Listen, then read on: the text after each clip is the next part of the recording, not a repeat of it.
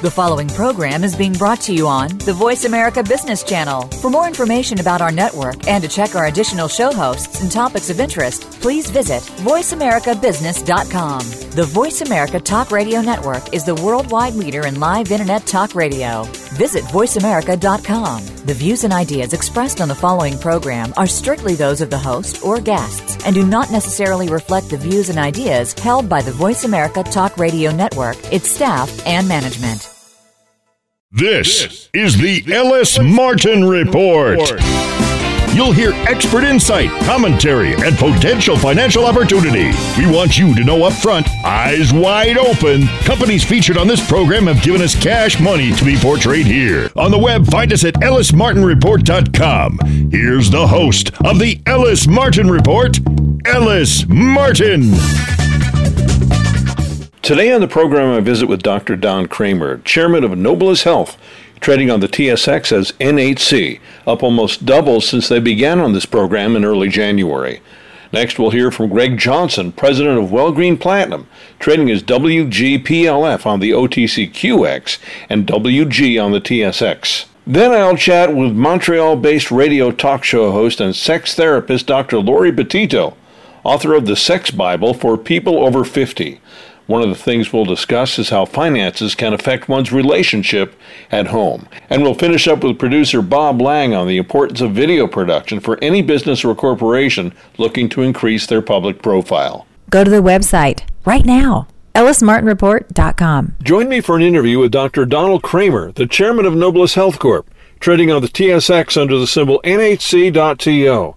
Nobilis Health strategically partners with physicians in the development and management of ambulatory surgical centers, or ASCs, with the mission of providing superior medical care, increased patient satisfaction, and lower cost for healthcare delivery. Nobilis, under its previous name Northstar Healthcare, recently acquired Athos Health for $34 million. Athos, based in Dallas, focused on the marketing and delivery of specialized healthcare services in 7 states.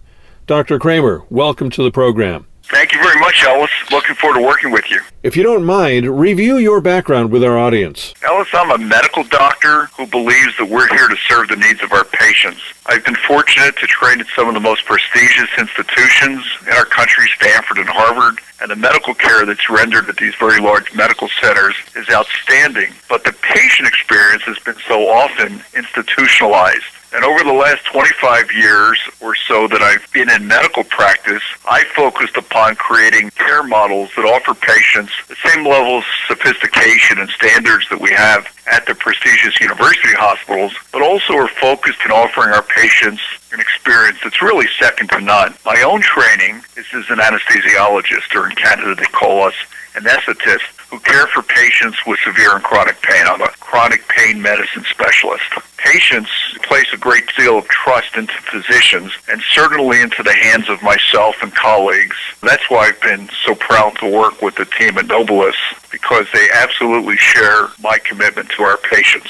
What has been your vision for Nobilis moving forward? In addition to being an anesthesiologist, I've been a partner in a development team that's now developed over 40 surgical centers and surgical hospitals, and I've had a chance to see firsthand how technology has really moved our industry forward, so that now surgery is much less invasive than it was 25 years ago. Scopes have largely replaced scalpels, so if you've ever had knee surgery or shoulder surgery, you know that those joint repairs are done through scopes, and we really only open a joint if we're going to replace a joint.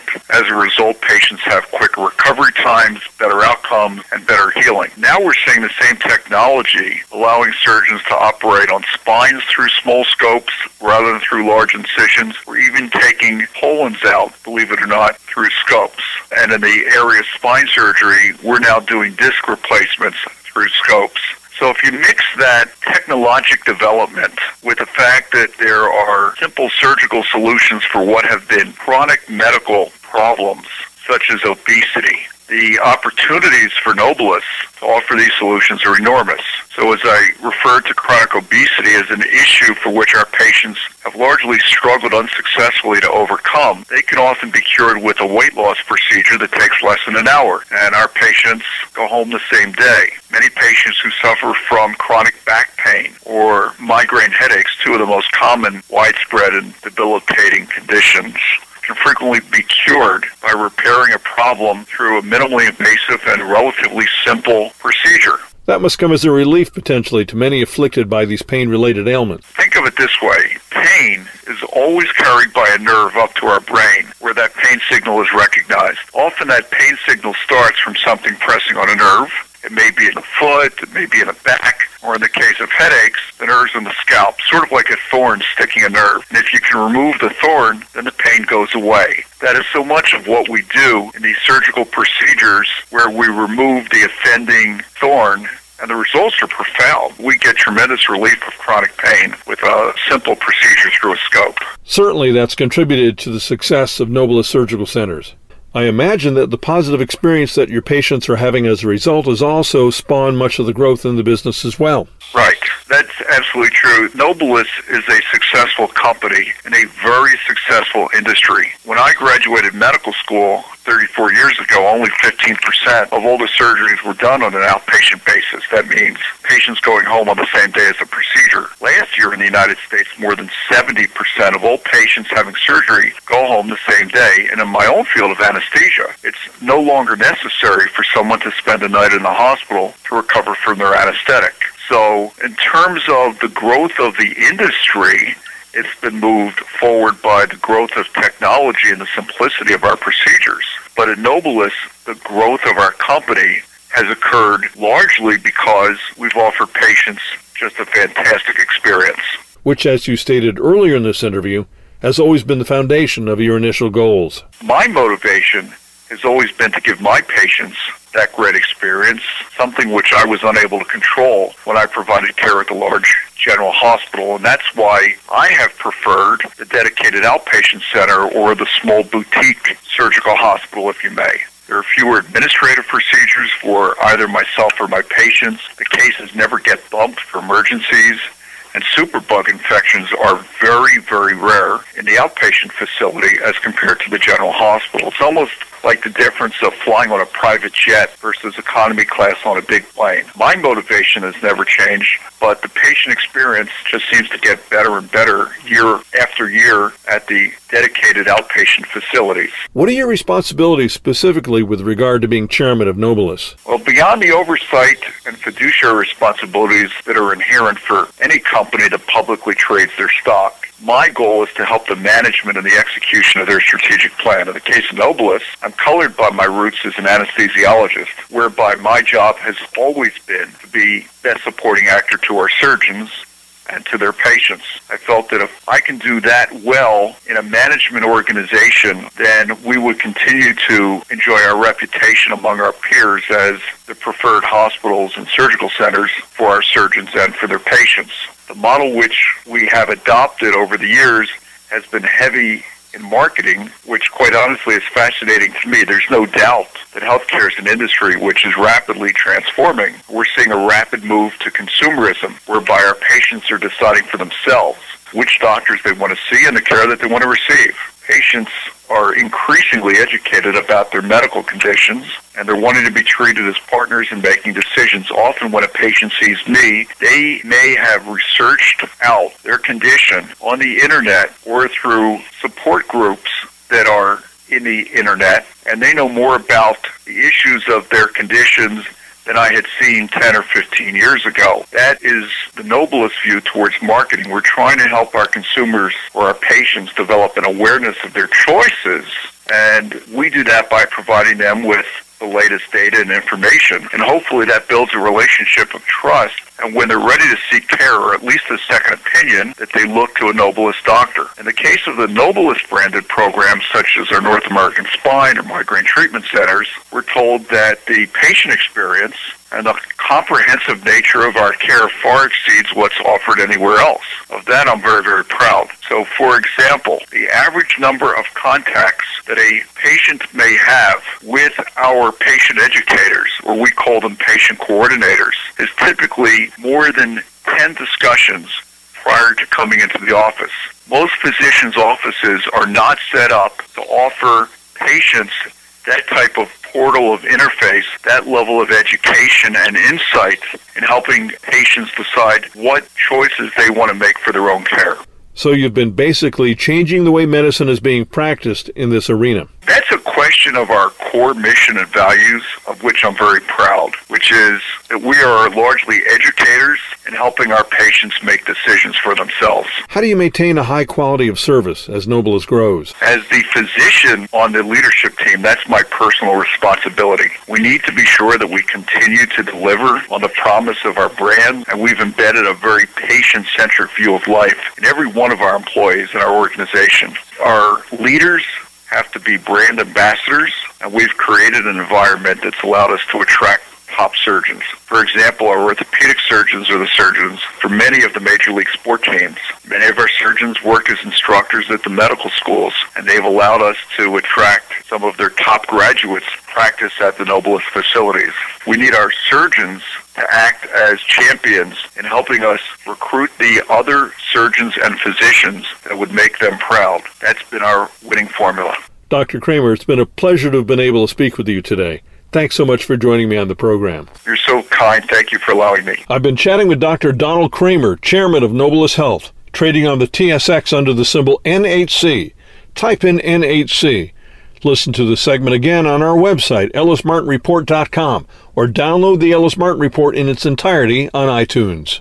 Unless your brain is the size of a watermelon, like mine, you'd probably like to hear these segments again and again and again. Find us on the web at ellismartinreport.com. That's ellismartinreport.com. If you listen to all of them, your mind will be saturated with money juice.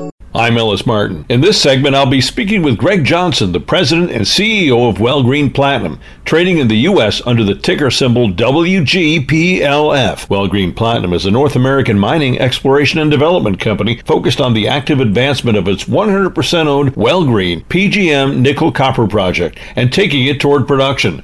Located in the Yukon, the Wellgreen project is one of the largest undeveloped PGM or platinum group metals deposits outside of South Africa and Russia. Greg, welcome to the program. Great to be back. You have some particularly exciting news that I'd like to share with our audience. Wellgreen just released a PEA, a positive independent preliminary economic assessment on the Wellgreen PGM nickel project. It states that when you go into production, the company will generate approximately 209,000 ounces of platinum, palladium, and gold, along with 73 million pounds of nickel and 55 million pounds of copper for the first 16 years of operation. How much cash flow will that bring into the company? To put that in context, if you're producing over 200,000 ounces of platinum, palladium, and gold, that makes you like number 2 in comparison with, say, Stillwater in Montana, outside of South Africa or Russia. So it's a very significant level of platinum group metal production. And on a nickel basis, you'd be a fairly significant producer of nickel as well. Combine that all together at kind of current prices, and you're looking at something along the lines of $300 million a year in operating cash flow over those 16 years. On top of that, believe it or not, that's only mining about 30% of our current resource. And so when you bring in the other 70%, which we've laid out as an opportunity in our study we've just published, that adds another 30 years of mine life, so stretching the life out to over 50 years of operation at those kind of production levels. With this compelling news just released, what is your next step with regard to Wellgreen? Well, this study is really the culmination of 2 years of work. We've raised close to $40 million over the last 2 years. Money has gone into the ground for drilling, for engineering, for metallurgical testing, and so this really is a substantive update and very detailed study project, and lays out that it's quite robust in comparison with those similar projects. You know, our rates of return on this are in the mid-20s and even low 30s, depending on your metal price deck that you use. And so this project, it really stands out. And we've got a number of existing shareholder investors that have approached us to continue to assist the company to move forward. We've got new mining-focused large groups, including some of the producers and smelting groups that are expressing interest in helping to take the project to the next level. With this PEA and with the fact that we ended the year with almost $10.5 million in cash, we're in great shape to launch into the pre-feasibility level of study, refining these studies that we've just put out, and being able to move towards de-risking the project and demonstrating its potential future cash flow. Is this potentially one of the largest stories in the Yukon, if not North America? Well, the Project as currently envisioned starts out at 25,000 tons per day, which is not a huge operation, but it is a good-sized mine, and at the expansion phase in year 5 and 6, it would go to about 50,000 tons per day. So it would become, at that stage, one of the larger operations in the region. There's several that are bigger, but this would be quite sizable. And in terms of platinum group metals and nickel specifically, it would be one of the biggest outside of the high political risk areas of South Africa and Russia. Now, the cost of production is considerably less than those other sensitive political risk jurisdictions that you just referred to, right? Yeah, most of the world's platinum and palladium is produced from deep underground mines in either South Africa or Russia. Combined, they're about 90% of the world's production. And those metals are used for catalytic converters is the number one use, but other industrial uses, investment value, and jewelry. But the catalytic converter market is really the biggest market. With such a heavy concentration of those metals being produced in those high political risk jurisdictions, a project like Wellgreen really stands out. This is something that I think really industry is going to be looking for sources of new metal. With the excellent infrastructure that we have, the paved highway and the existing ports to the south of the project, we're really poised to be able to advance this project and see steady interest from people in terms of financing and advancing the project. So you've had conversations with both large producers and potential offtake candidates as well. Yeah, we were already seeing very significant interest in terms of both groups that might want to purchase the concentrate product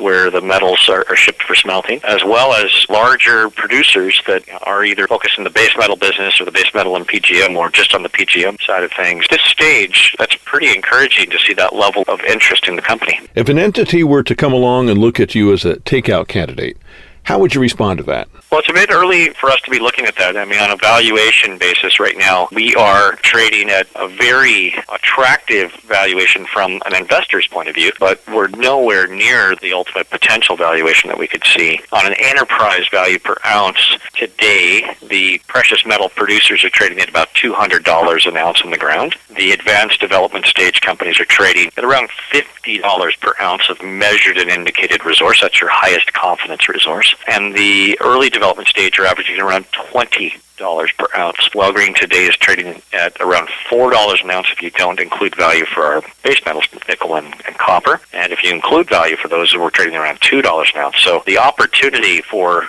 capital appreciation as we advance the project, de-risk it through the next couple of stages is quite significant compared to those average market valuations that you see for other comparable companies today. I'm sure that you as the CEO of Wellgreen feel that your company's share price is potentially undervalued, considering everything that we've discussed over the past few weeks.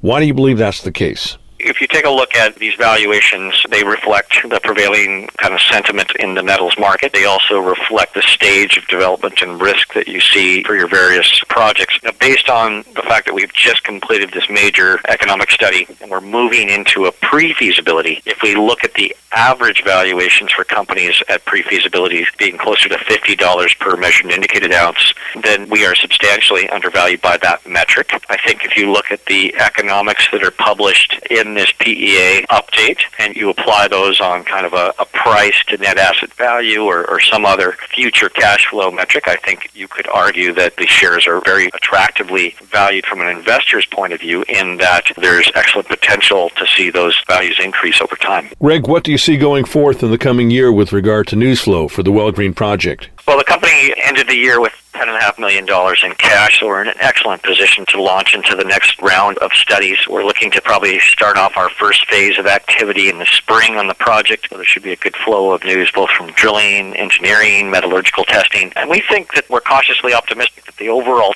tone of the market for the metals complex is looking better than it has in a while, and that once we start to see investor interest returning to a sector that's gone through a 3 to 4 year bear market, that could be very, very attractive for investors to look at high-quality names that are de-risking and in safe political jurisdictions like a Wellgreen Platinum. Greg, again, thanks so much for joining me today on the program. I look forward to more updates in the near future. Thanks for having us. We look forward to updating you again soon. I've been speaking with Greg Johnson, the president and CEO of Wellgreen Platinum, trading on the TSX under the symbol WG and on the OTCQX as WGPLF.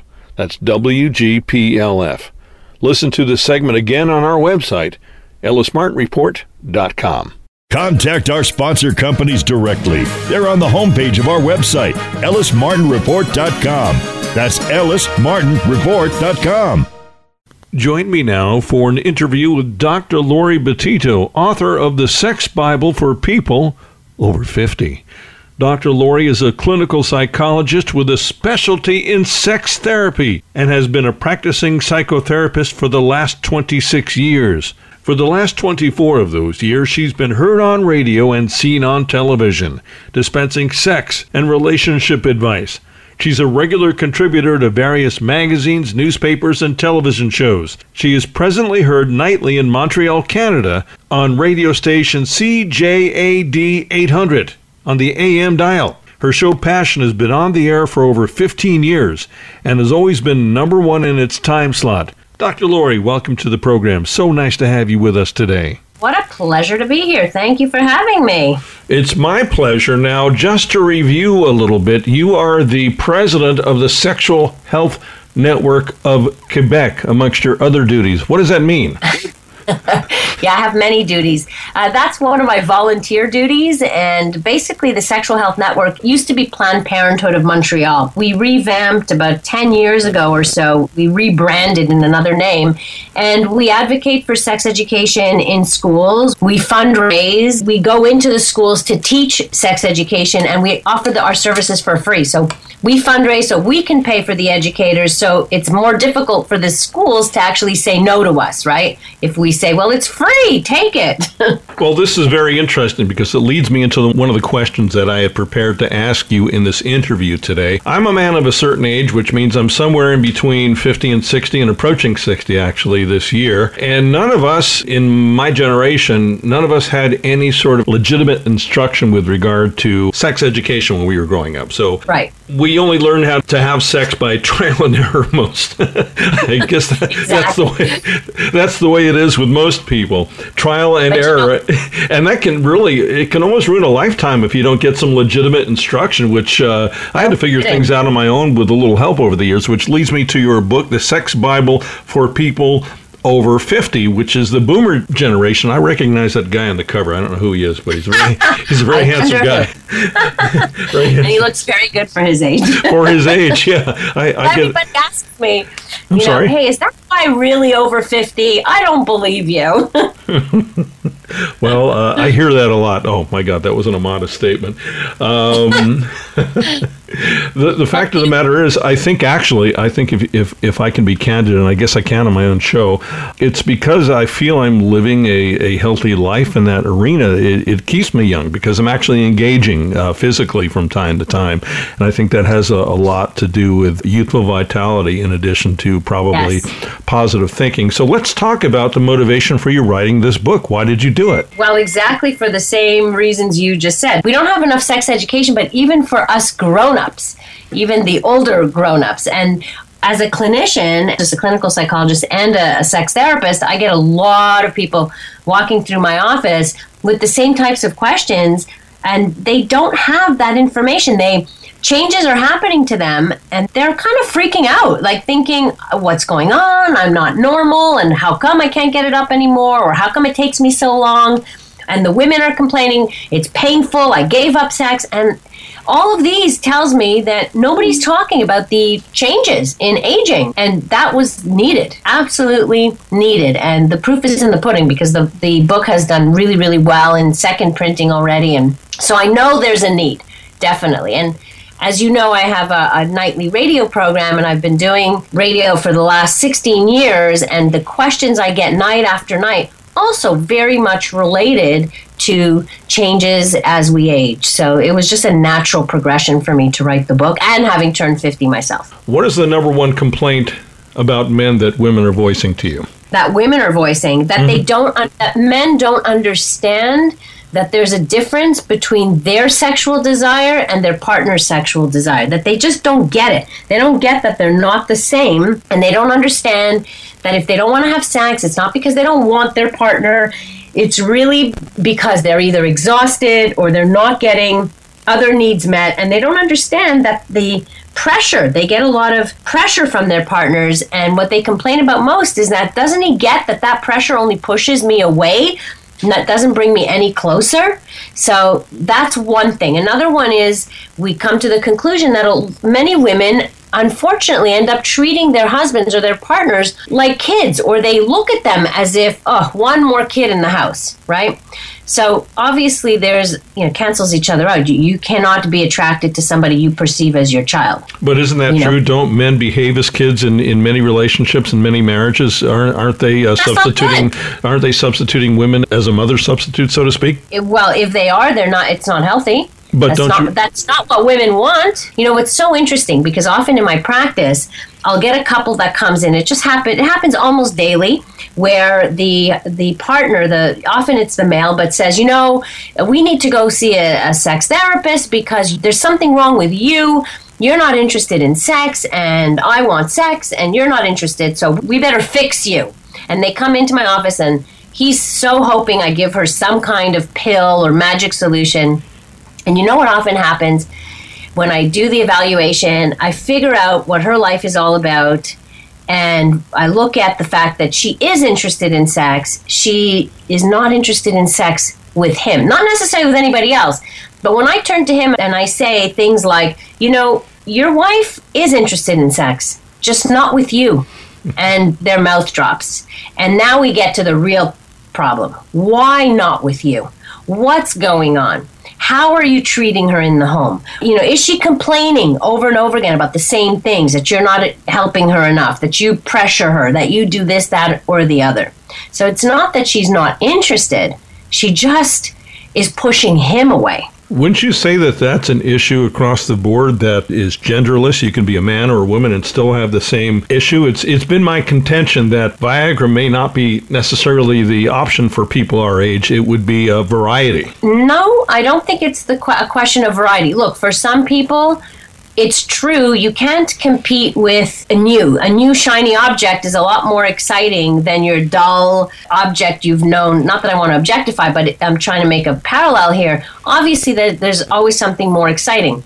But if you make a choice to be monogamous with somebody, and that's entirely up to whatever couple, right? You can choose to be open, you can choose to be whatever you want, no judgment there. But if you choose monogamy, that means you're choosing to be with that one person. So how do you make it so that it's fun with that one person, right? And it just means getting rid of all the other crap that's around that impedes good sexuality between you. What if you just decide to get rid of the crap, whatever it is, and just read your book, The Sex Bible for People Over 50, and just, I don't like this about you, you don't like this about me. We forget about all that and just read the book. Now, there have been instances, and I've been made aware of one or two of them here and there, where couples that have been married, let's say for 30 years or more, have read the book, put away their issues, and just have had a great time, and they're closer than ever. It can be as simple as that. Yes, it can. That's the thing. It doesn't have to be so complicated. And if we come to accept each other as is, and we read the book with an open mind, because the book covers all of this. It covers everything to why people don't feel like it, what the problem might be, what are some of the issues to look at. It goes through when you actually need help. But this book can avoid a lot of that. If you read it and you still need help, then seek the help of a therapist. But I have found this too, that often clients will come in and say, go read the book and then call me. Take all of this under advisement first, because it's very directive. It tells you the problem, it tells you how to fix it. And it gives you tools to be able to do this as a couple. And what I have found, Ellis, is that people are reading it as a couple, which is kind of fun. And that's in part, large part, because of the pictures. And the pictures are very, very tasteful, I noticed. They're suggestive. Beautiful. And, of course, there's quite a bit of instruction related to the photographs. And the comments I've heard from readers of your book is exactly what you've said. It's better done when read together. And there's a bit of excitement and enticement that goes along. Sex is really, really exciting, and we're never really exposed to that concept as an acceptance in our culture while we've grown up. And for some places, worse than others, Some of us, I think I'm fortunate to have grown up in Montreal, which is a bit more liberal, I would say, right? And then when I visit other places, I realize how sex negative so many places are. It's not even cultural, but from state to state or from different religions, what have you. So these are all impediments, really, to healthy sexuality. Well, you mentioned religion. I was thinking about that. In the context of religion, whatever your religion is, if you're leading monogamous life and within your faith, this book is still exceedingly helpful in those arenas. Yes, absolutely. You take what you want and you leave what you want behind. This book tells you all your options, including options that may not fit for you. For example, there are parts in there about bondage and, light bondage and kinky stuff. There's stuff in there about swinging, alternative lifestyles. These are all options that none of them are, I didn't write anything in there to say you should do this. It's more about here are all the options that people have done, talked about, have said help them. You get to choose what works for you and what fits with your values. So this is not necessarily a book about any particular form of sex that you've mentioned. It just covers everything. That's why it's called the Bible. It covers everything in a very concise manner. So we do cover everything from why sex is really healthy for you, so all the physical health benefits, the psychological health benefits to it. We talk about all the potential problems that arise as we age and how to adapt to it, how to look at sexuality with a much wider view. It's not just about penis and vagina. It really is so much more than that. And so it really covers all of these different areas. And I think it's pretty comprehensive. I mean, it required a lot of research, and I'm very happy with it. The photographs in the book, they really do tell a story. And I think in the society, we're very visually driven. The photos appear to me to be, there's a lot of happiness that's portrayed and just people having a good time. And it's conveyed through the photographs, and I think that would lead into you wanting to know how that happens. Let's talk about happiness and love and intention related to sex. Why is it important just not to get it down mechanically, but to make that connection between partners? Well, that's the thing, and I think as we get older, that connection is even more of a requirement. And it's not just a requirement, but people look for more connection and meaning, right? As we get older, we start to really maybe take stock of our lives, and we want that meaning. We look for that meaning in our lives. So when we have somebody to share it with, and when the connection and the sex has meaning, it just makes it that much better. Now, that may be just my opinion and my view and my values coming through, but I really and truly believe this. And the people who come see me also say that, and I notice that as they get older, for example, men tend to want more connection and more intimacy as they get older than when they were younger. Part of your job, I would imagine, is to redirect that attention and intimacy to the partner that you're with, correct? Well, generally, if that's what they're looking for. I do work with couples and partners who are polyamorous or live in open marriages, which is another whole area, right? And brings its own sometimes issues, sometimes not. But yeah, if I'm just dealing with essentially monogamous couples, that's mostly what we're talking about. That is mostly what we're talking about. And I'll ask you just briefly here to respond to this question about polyamorous relationships and the swinger lifestyle in general. Does that, in your opinion, work? I mean, I imagine it works for the people that are involved in it, but overall, is it healthy? Well, that's not a judgment I'm going to make. And honestly, the couples I have met who live the lifestyle, who spend, say, vacations, or they go to specific resorts where there's much more openness and kind of free love, if you will, those couples, they have something interesting about them. And what I've noticed is they are extremely open and communicative. Nothing is ever hidden. There are no secrets. It's complete transparency. The love and intimacy is shared between the two of them, but the sex and the pleasure is shared with others. And they get excited by watching their partner being excited. So it's not about someone else touching their partner, but it's a focus still is on the partner and the partner's pleasure. Listen, this is so not for everybody. Most of us, I think, when we think about our partners being with somebody else, doesn't make us feel too good, or even picturing ourselves in casual relationships may also not feel so good. But for a segment of the population, this works for them. And many come to this later in life, which I also found quite interesting. So without making a judgment, there are people that are enjoying this lifestyle and are having a very healthy life, at least as far as they're concerned, Absolutely. without judgment. That's right. And they've got children and they engage in this. It's their private part. Their colleagues don't know about it. Their families don't generally know about this. It's what happens in the bedroom, stays in the bedroom, no matter how many people are in the bedroom, kind of thing. And for them, it works. In order for it to work, it requires extremely good communication skills and also great negotiating skills. So a lot of negotiation, compromise, understanding. If you're remotely jealous, forget it. This is not the place for you. You should not be engaging in the swinging lifestyle. As much as it's titillating and potentially it excites you to think about having sex with other people, if you have even a small bit of jealousy in you, that isn't going to work. I can tell you a story of this couple that came to see me. The husband was pressuring his wife to have an open relationship. He wanted to have variety. Finally, she says, okay, fine, we'll have variety. So she's the first one to have a new partner, all right? He flips out. He did not realize, he was only thinking from his point of view, gee, it'll be fun when I have a new partner. What he hadn't counted on is, how am I going to feel when she's with somebody else? And so he introduces her to the lifestyle. So he kind of pushed her into it. She does it. Now she's really liking this multiple partner thing. And he's freaking out. And she's saying, well, too bad. You opened that door.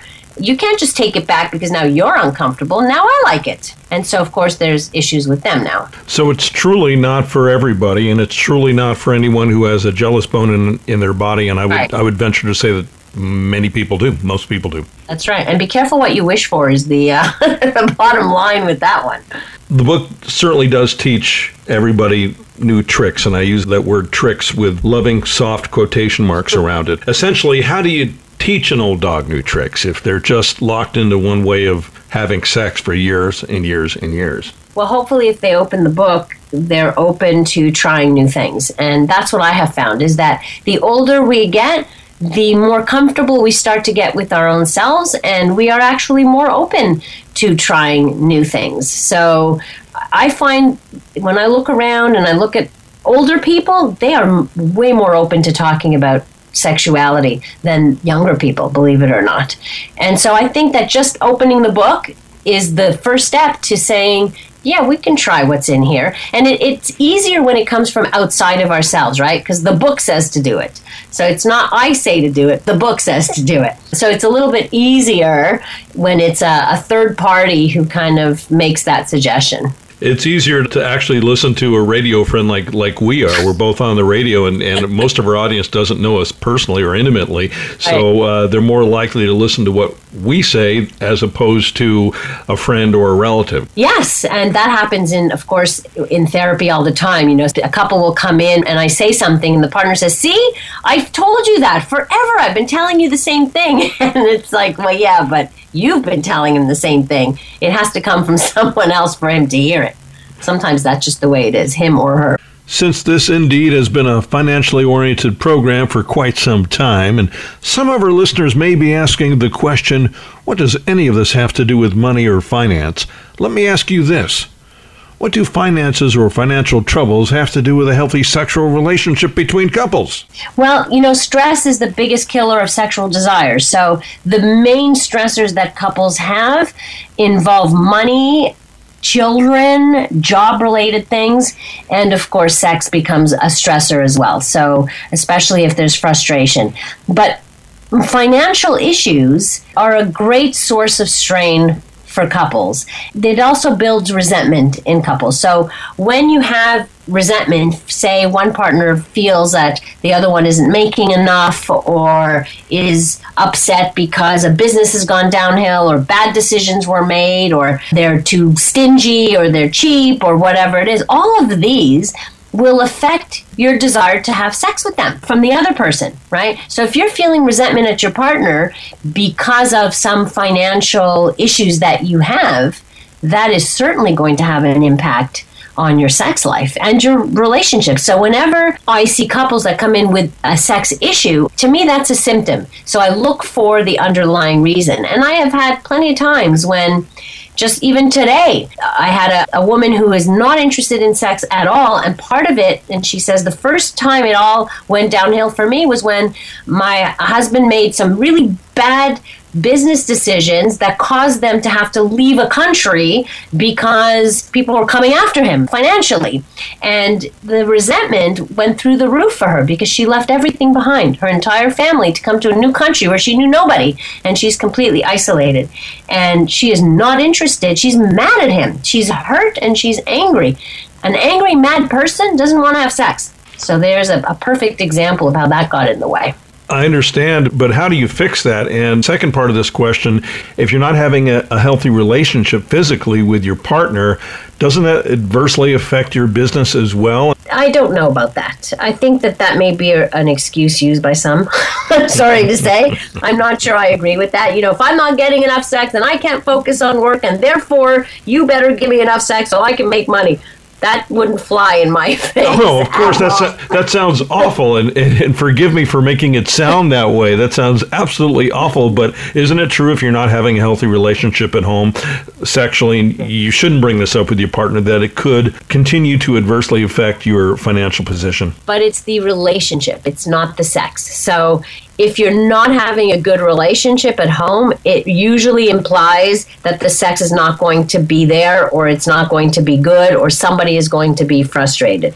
So the whole thing is, what is the underlying reason for the lack of sex? Obviously, you lack sex, you get angry, you get frustrated with your partner, you get irritable. Yes, it affects every area of your life, but it's not just the person who is not getting.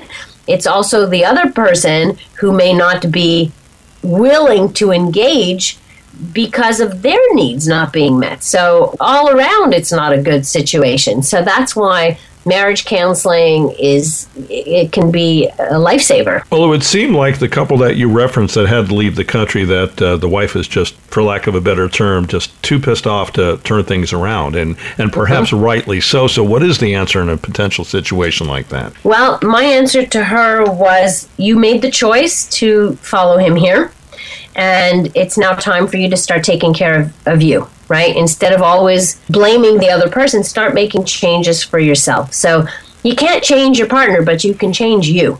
And with this particular woman, it's about learning her own boundaries and knowing what she wants and being able to respect herself in all of this. I don't know if the relationship will survive. I think in this case, she happened to be married to a narcissistic guy who really only cares about himself. But we'll see. We'll see as she puts her boundaries down and starts to really say, no, I don't want to be treated this way, or I need you to do a whole lot more if you want me to be open sexually, what ends up happening. I mean, unfortunately, in this case, he ended up cheating on her anyway and going elsewhere. But that's not her fault. He went elsewhere. He blames her. You're not giving me sex. I had to go elsewhere. Well, that's a choice you make.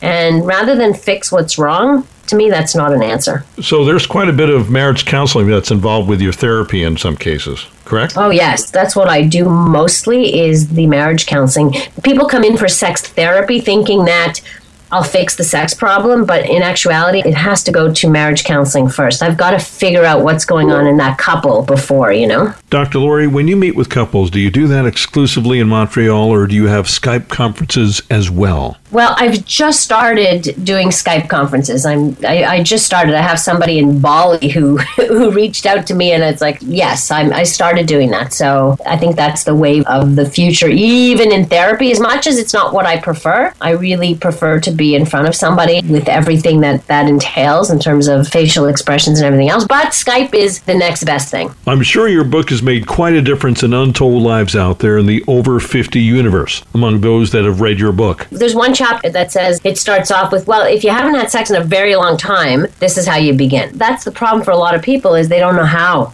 They don't know how to begin.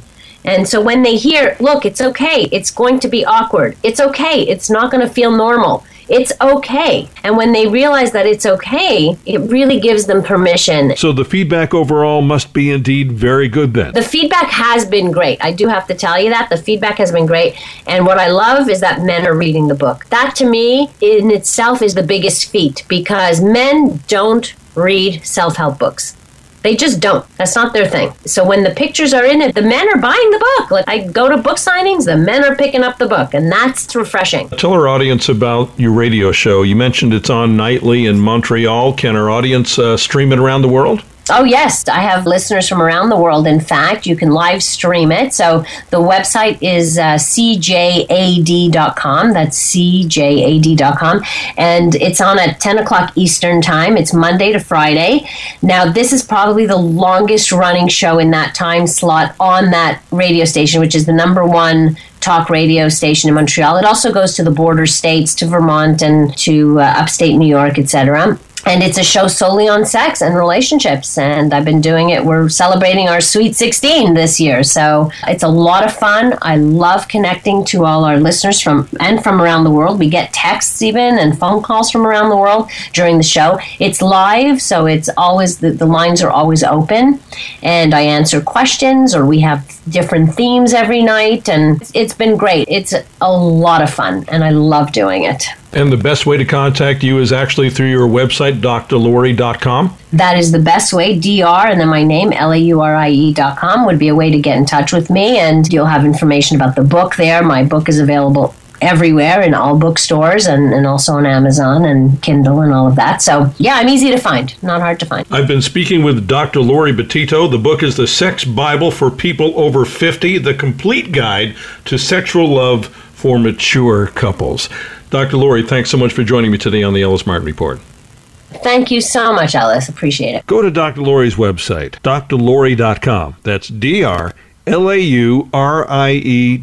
I'm Ellis Martin, and I may or may not be the male model in the book. Join me now with a segment with a very, very dear and old friend of mine. His name is Bob Lange. He's a producer, director, and proprietor of the website SpiritedUSA.com. Spirited USA is a full-service audio and video production company, and we're going to talk about business video production with Bob Lange today. Now, let me give you some history on Bob. Bob Lange enjoyed production management success during his many years at Honeywell Incorporated. Mr. Lange turned the production department into an award-winning enterprise, winning their first of over 15 Telly Awards and Communicator Awards beginning shortly after his arrival there in 1995. Lange produced hundreds of TV and radio ads for the GMC Truck National Agency, which was called at the time Competitive Edge. He has also produced internationally successful music videos, and he has won a regional Addy. Bob studied under the mentorship of many industry leaders in teleproduction, including voting members of the Academy of Television Arts and Sciences. Mr. Lange is listed in the who's who in media and communications. During his on-air career, Lange hosted a program based in Washington, D.C. at ABC Radio, one of America's largest and most well-known broadcast companies. Bob understands the constant change of technology and has designed methodologies for customers who are striving to do better in their use of various media. His ideas and his leadership skills are admired by his clientele, and his work ethic is directed at continuous improvement through team building. We're here to talk about the production of business videos, Bob. Yeah. And you do a very good job of that. Our company has worked on at least one video with you. So we have 2 Telly Awards for stuff we've done in the not too distant past, as a matter of fact. So kudos to you as a producer and as a production designer. I'd like to talk a little bit about how did we get to this situation where we are today, where businesses really, really need to use video, either in a minimalistic way or in a large way. When we were kids in school, it was film strips. Those were cool, though. I mean, you'd have your regular curriculum, and then all of a sudden the teacher would wheel out the film strip and was like, oh, we're going to see film strip. And that went to slideshows, and then somebody invented PowerPoint, and the world changed. Because now you could project graphics and charts and put type on the wall and stand in front of people, and you were really, really incredible. But, man, that stuff won't get you a donut and a coffee today. It's just a whole different world now in business video than back then, you know. It marched on to VHS presentations with a projector. That was pretty advanced. If you were a business of means, you hired a production crew to come out to your business and They made a video, and then you ran off and made 15,000 VHS copies that they handed out to customers or sent to other business people. And then it started to grow in the software side. Computers started to finally come of age to where they could handle a few complex operations, and authorware and director came out. We started to have the beginnings of interactivity. And after that, the creativity started to come into business video. So time is marching on, and things are still evolving as we have Dreamweaver today to create software packages, either interactive DVDs or websites that interact with you that provide information, whether it's promotional or educational. And now in the corporate education arena, Adobe Captivate is making entire courses that integrate pictures, graphics, video, all kinds of things. And then there's one more step, and we'll talk about knowledge preservation and process capture in a little bit. That's kind of the history of how we got from film strips to now in business video. Any viable business, especially with an online presence, and any viable business these days does have an online presence. You can't not have a business and not have a website. And they're not that difficult to produce. I mean, some are and some aren't. Sure. Don't you think? Sure. We do them all the time. Let's explain to our listening audience, especially those people with businesses that don't have a video, the process for getting a video and getting a presence that they can have on the web, or they can use in a sales presentation, or that their clients can use. And it takes even more analysis to find out exactly what kind of video you want and where you're going to apply it. It depends on the business. And I'm sure in your listening audience, you have everyone from small at-home self-employed businesses to shops in strip malls to medium-sized $5 million, $20 million a year companies to big CFOs and CEOs. And they all have different ways of approaching business video, and they all have different needs and different ways in.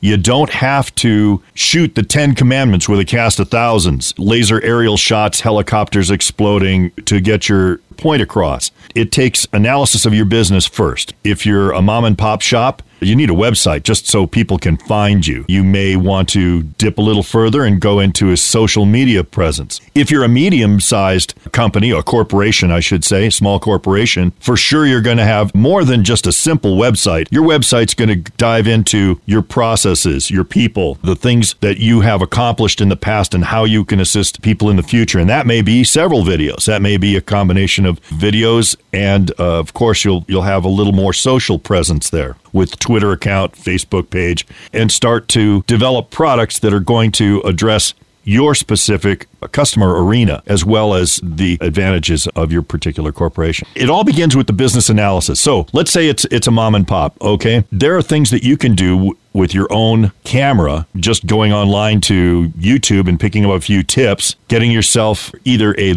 local videographer to cut you something together or send something to us. We'll be glad to help you out on a very minimal budget. If you're a little bigger company, you're probably going to want to sit down and break down the project, starting with an analysis of what the message is and how we want to deliver it. And then that pre-production meeting turns into a script. The script turns into pre-production, which is the majority of the work, because at that point you're arranging your actors and your locations and making sure that the script says what your corporation needs it to say. Then it becomes, how is that video going to be applied? Is it going to be applied as a one-time event, as a process capture, as a promotion, as a pitch for a new product? All that analysis has to happen up at the front end.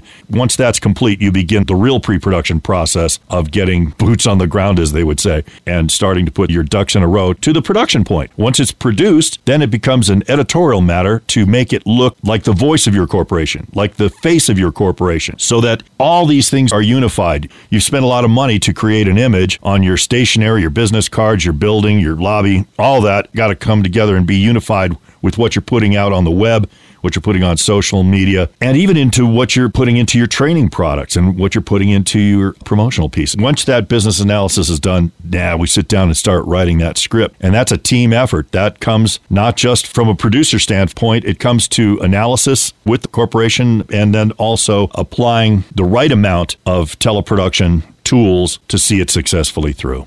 So when somebody comes to you, Bob, what part of that process are you involved in? All of it? Can a client just come to you and say, Bob, we want to do something. We're not sure of what we want to do yet. Can you help us flesh it out and put it together and find out what our needs are? In some cases, I am a producer. In some cases, I'm a director. Some cases, I can be editor. And when I approach a small company, I'm interested in seeing that they use their precious few dollars the most efficiently and get the most out of it. When we deal with a corporation, there's a lot more analysis that goes into it. So I've become helpful on the producing side, but also on the analysis side and the script writing side. And then at the very end to make sure that we've done what we set out to do, the completion or the finish. There's a lot of different roles that I play as we go through the process. I've been speaking with my good buddy, friend, and producer, Bob Lange. His website is SpiritedUSA.com. So if you would like a fantastic video for your business, whether it's small or large, do contact Bob at SpiritedUSA.com. Bob, thanks so much for joining me today on the program. Thanks, Ellis. It's been a lot of fun. You can hear this segment again on the homepage of our website, ellismartinreport.com, or download the entire Ellis Martin Report on iTunes. What? It's over? No, it can't be true. What will I do? What will I say? What? Oh, this. Join us next time for the Ellis Martin Report. Remember, this is actually one of those paid programs where companies and individuals pay us to let you hear all about themselves. Then they run right back to work and get jiggy with getting busy. Remember, invest at your own risk. Get more of these powerful programs free on the web at ellismartinreport.com. For Ellis Martin, this is Cool Voice Guy. Ciao, babies.